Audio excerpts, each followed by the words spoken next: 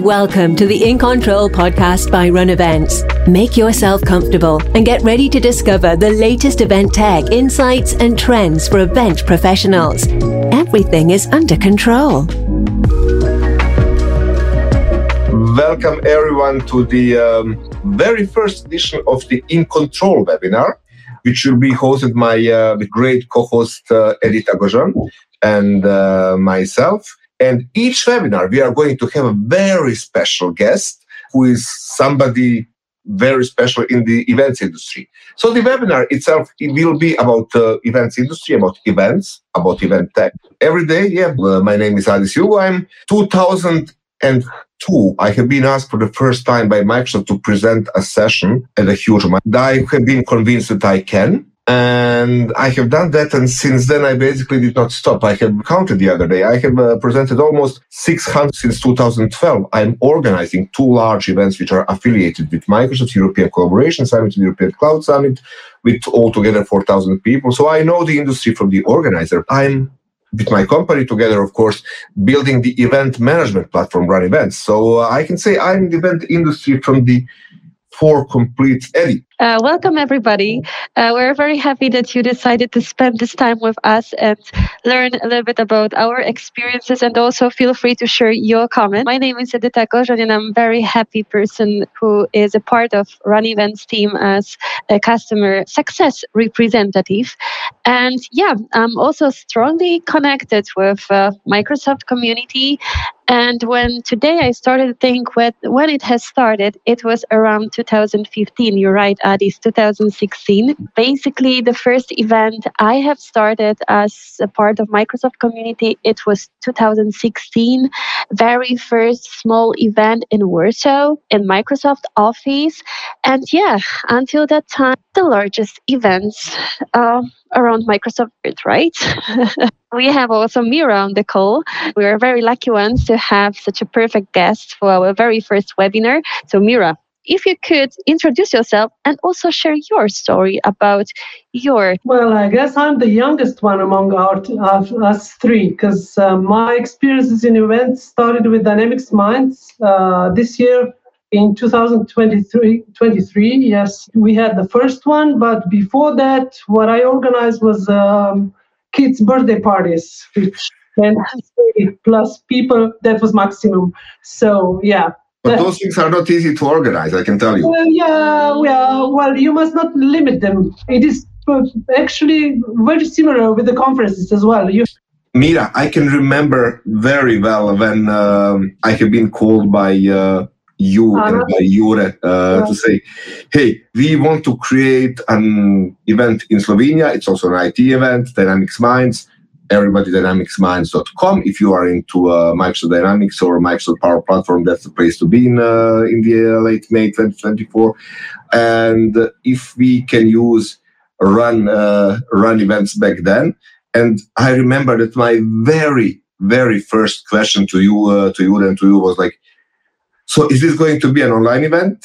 I can immediately remember Jure's frown on his face. He was just looking at me, and you had your famous no.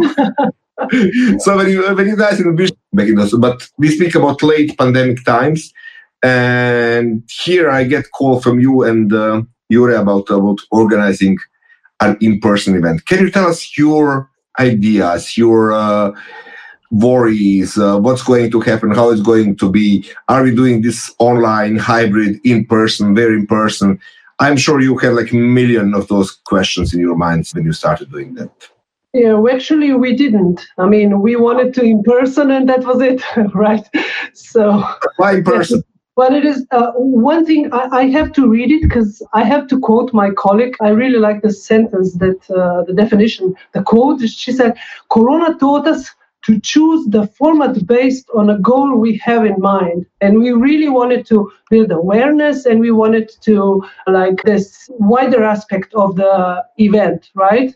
And if you go in virtual, you do, I mean, that is how we came up on brainstorming. It is more like cherishing, educating, but specific. And then it's like overwhelming. So, how many online events did you visit during the pandemic times? How many online events?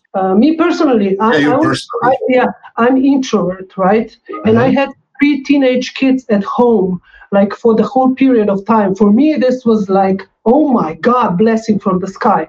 Like really the best time ever. So because they were at home and we had fun. So, but online events, actually, I listen to the recording of the events. So I don't know, maybe Edyta has more insight of it, but Edyta, how many online events did you attend or organize for that?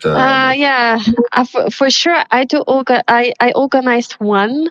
It was quite good timing because it was short when the pandemic season has been announced. We haven't had much struggles to attract people. But later, I knew it that after the first event that there is no go for the future. Simply these human interactions were missing. This is what events are about. It's about content. Of course, it's about networking, but how to network and how to really connect, build friendships online. I'm not good at this, and I think that I'm rather extrovert instead of introvert, and I didn't know how to find myself in this reality. Therefore, I haven't had the real passion for organizing online events. I'm very honest. If you're asking me how many events I have joined as attendee, I would say I've been joining maybe a few. If there was a session or something specifically what was interesting for me, just to see the specific content, even not the entire session, maybe just some pieces from the session, and that's it. And frankly, it's also not good behavior, but I cannot sit in front of the computer. I have a recipe. If you cannot focus, you can clean the house and listen to the... Mira told me one thing which I actually didn't even consider in preparation for this webinar, is like, I wouldn't visit it, I would get the recording later. Yeah. And that's actually the saddest thing everybody ever said about online events. And also the most truthful thing everybody said about online events. So we did an online event, and we even had 8,000 attendees, which was big. They were great. But I have been talking to our sponsors after the event. And one thing, we did not just change the format from in-person to online. We said we are postponing in-person event, and to fill the gap, we are putting an online thing. So we did not just say, whatever, we are just converting the format. That was not what we wanted. But all of our sponsors said, like, great that you did it, guys. Great for the awareness. But we are sponsoring it only because it's you. Because we are with you for the past 8 or 9, and we cannot really ignore the fact that sponsors and exhibitors are a very important part of the whole ecosystem that we are working on.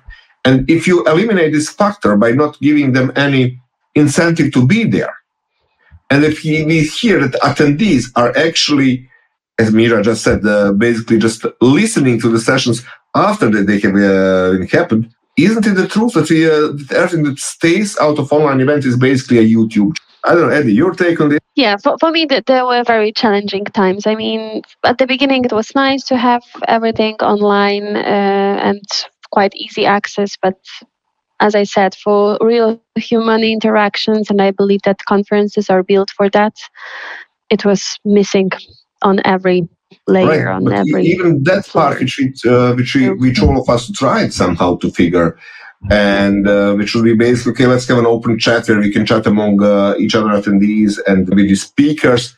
That also didn't really work well, because I have caught myself so many times while attending an online event that I actually have it open on one monitor and I'm doing something completely. And even with the online events, we had the whole vocabulary around it.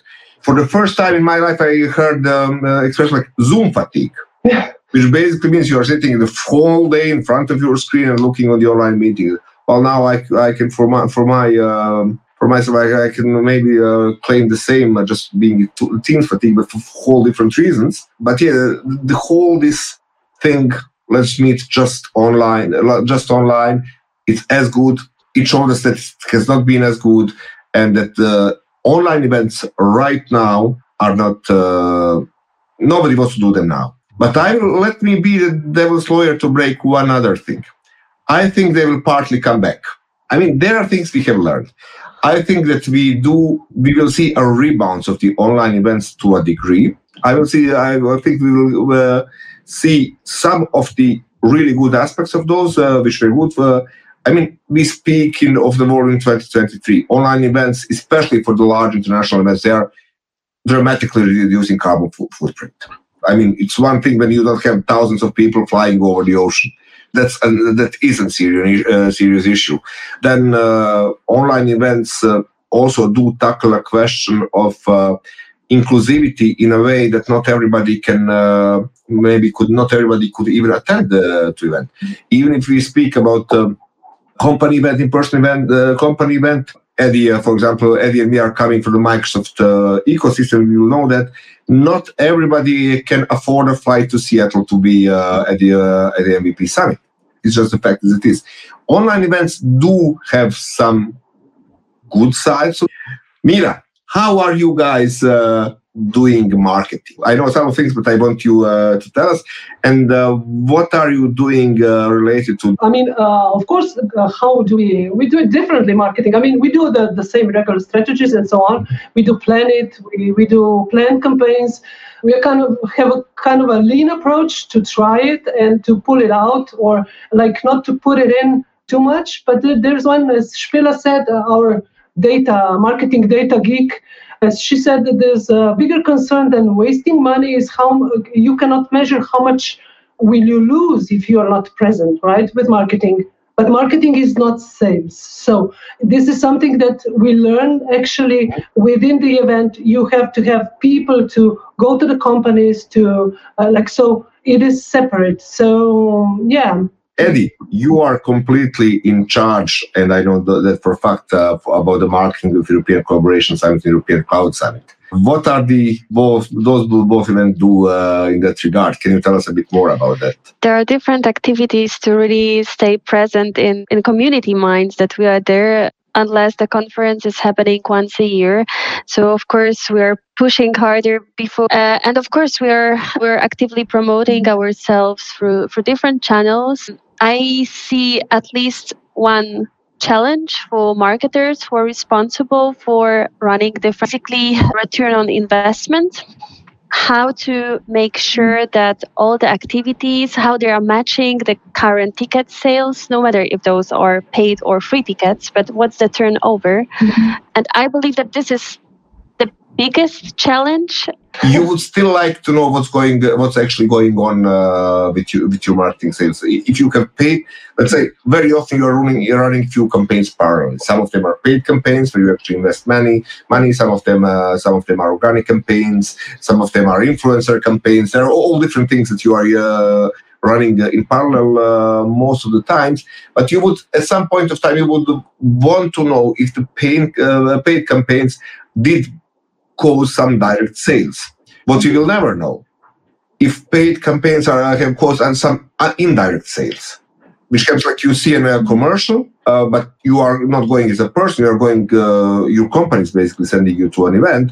Then you need to ask for the permission. You need to ask for a budget. You need to ask for a time off, and it's very often somebody else. Google Analytics, which you all use in one or another way from technology perspective, because Google Analytics stops where the on the cross domain. When you change domain, Google Analytics cannot track your sale.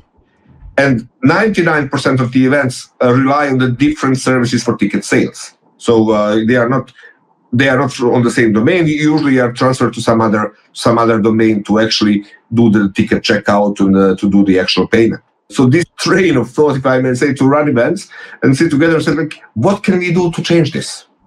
What can we do to remove this pain, at least partly, for the direct sales, which we can? And then we had a feature which we have called precision marketing tracking. Because what we are doing, when the potential attendees land on the website through a Facebook marketing campaign, a Google marketing campaign, LinkedIn marketing campaign, name them, we are actually trying to take over, or even newsletter and email marketing campaigns. They're perfectly legal.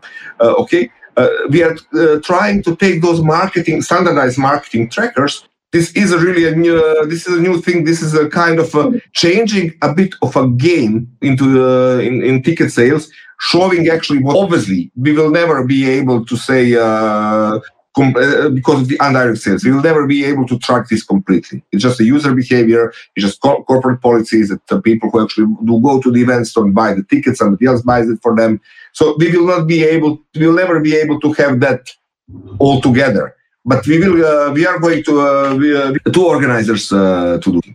And I will use this webinar right now to announce something which is coming in the early Q1 of 2024, which we will be calling influencer campaigns, which basically say that you will be able to utilize your speakers, your sponsors, your current attendees to share their attendance at your event, have actually brought you new attendees.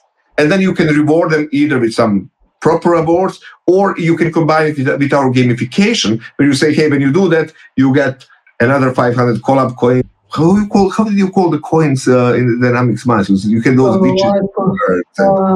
forgot. I forgot. Yeah. But, yeah.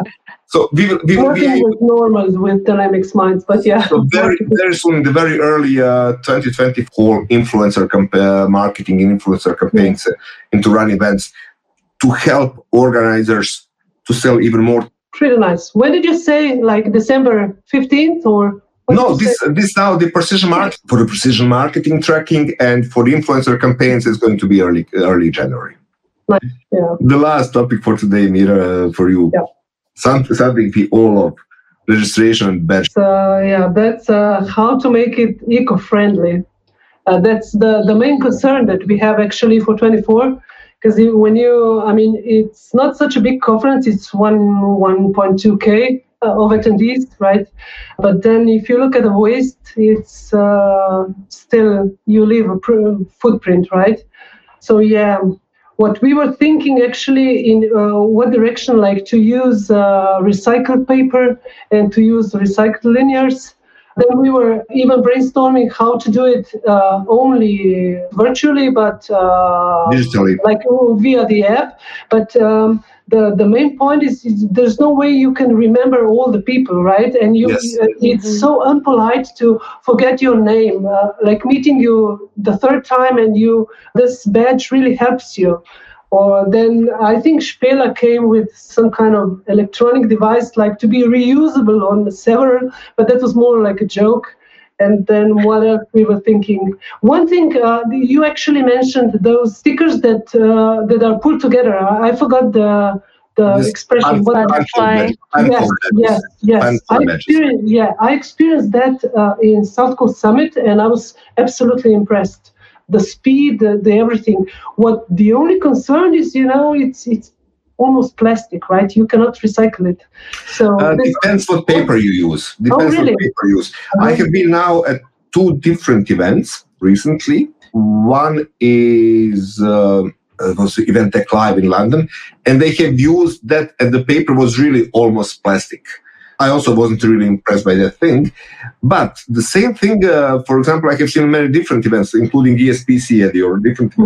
They use a paper. This is basically a paper which you use, but it's tear-resistant paper. You cannot even if you want. I mean, you really need to put a lot of force into this to actually tear it, which is almost basically impossible. And this might be an answer because this is paper. This is an easily recyclable. The advantage is if you print it directly during the registration, then you also have no waste. So you print only those badges which you actually need. Because I will tell you, we were struggling a lot. Like 5 years ago, we were still having paper badges, which we would put in the plastic bags. Yeah. So the first thing we got rid of were those plastic bags, because they are basically not necessary. Not really necessary, and not really environment friendly. But the issue really was like where to get the paper, which you can actually not tear. So this is what we have been using. We're just using basically thicker paper. And until recently, we have been using something. We will be printing the templates in the professional print shop, And then we will be using label stickers, label printers, so label sticker printers, and just print the QR code, Mira Razman, and company name, and you stick that. But then the issue with that one was that you always print more of those templates you actually need. And especially, for example, if you need different templates, so you say attendee template, speaker template, sponsor template, VIP template, press template, most of the printers will tell you that the smallest quantity we can print is 100 of those badges. You know what? You have 6-7 journalists, and you print 100 of the badges. You know immediately 90 of those you are going to throw away, but you have no chance basically to this one. So that was also okay. It was paper, but it was also a lot of paper based. For 2 years now, we have gone to this. It's basically a paper which I would say that there's some kind of fabric inside, which it helps not to get broken. But in the same time, it's not plastic. It doesn't feel like plastic. So I don't see any plastic inside, and there are multiple ways to print those. For what I have seen, you can use it also on the budget, or you can use it on the premium printers. I have seen the printers which are mainly being used are either Zebra printers for budget printing. They look like this. They're perfectly fine. They are just in black and white because the Zebra is using thermal technology to print those. Or you can go with Epson printers. Epson Colorworks 3500, I think is a printer name, which is an inkjet printer. So it uses standard inkjet technology. It's really fast. It prints one badge in under 10 seconds. So this is something that we are using now to go on demand and to print badges in person during the registration, just to remove the waste. And they are also combinable with those devices that you maybe see behind me, those self-registration kiosks. So 5 minutes before our time we can finish, I need now to announce our next webinar from Eddie and me. And we are going to, Mira has already asked me, like, what's the topic? Sorry. All good. So,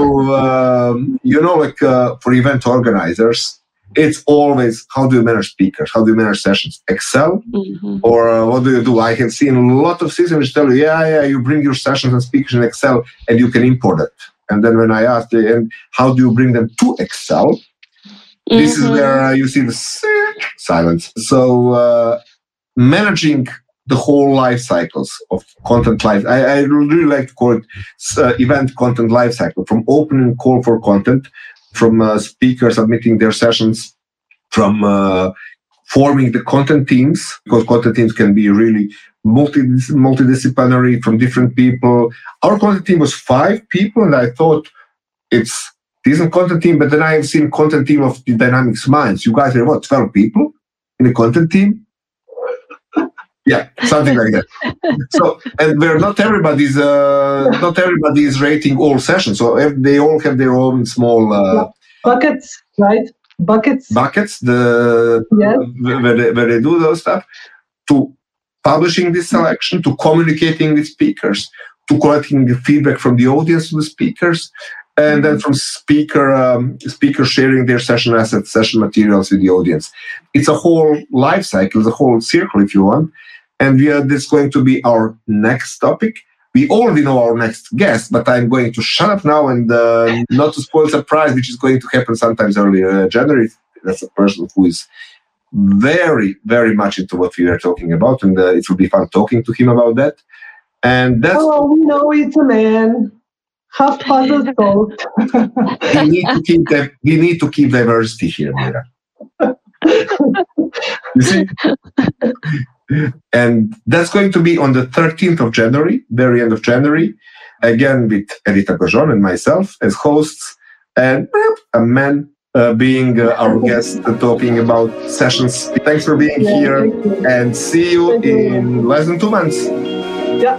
Thank you. Bye-bye. Have a nice holiday. Great holidays.